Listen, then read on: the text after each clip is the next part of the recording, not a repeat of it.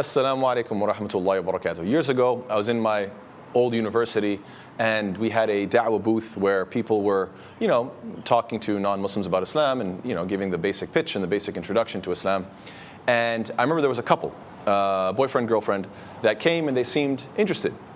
And I remember speaking to them and saying, okay, well, let me tell you about the basics of Islam. And the young man, he seemed to have a smile on his face and he was listening. And the young woman, she seemed a little bit uncomfortable. And so I started talking about the basics and saying, Islam, what we believe is this, that, and the other. These are our beliefs. We believe life is a test, and ultimately there's a heaven and a hell. Just the basics of Islam. And as I'm talking, she somewhat interjects, and you can tell she's a little bit uncomfortable. And she goes, "I just think we should all respect each other."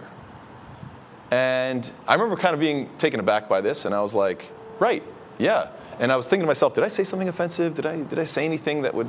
And I'm like, I don't think so. And so I'm like, right, of course, for sure. And I looked at the guy, and he's kind of smiling, and he was also a little bit taken aback, and we were both kind of.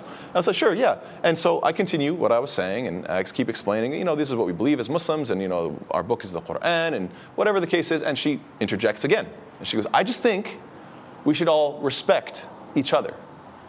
And I just didn't get it. I was like, what? And so I was like, did I say something disrespectful? I didn't really understand it.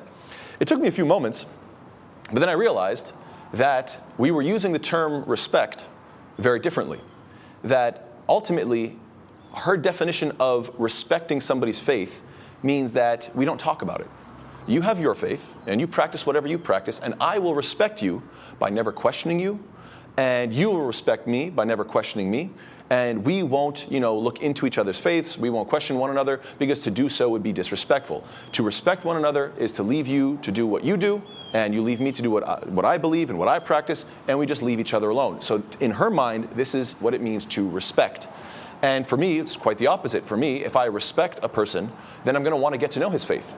Or his or her faith. I'm going to ask them and say, oh, tell me about what you believe, and let me tell you about what I believe, and let's compare and contrast and have a great, wonderful discussion, because we respect one another and we can learn from one another.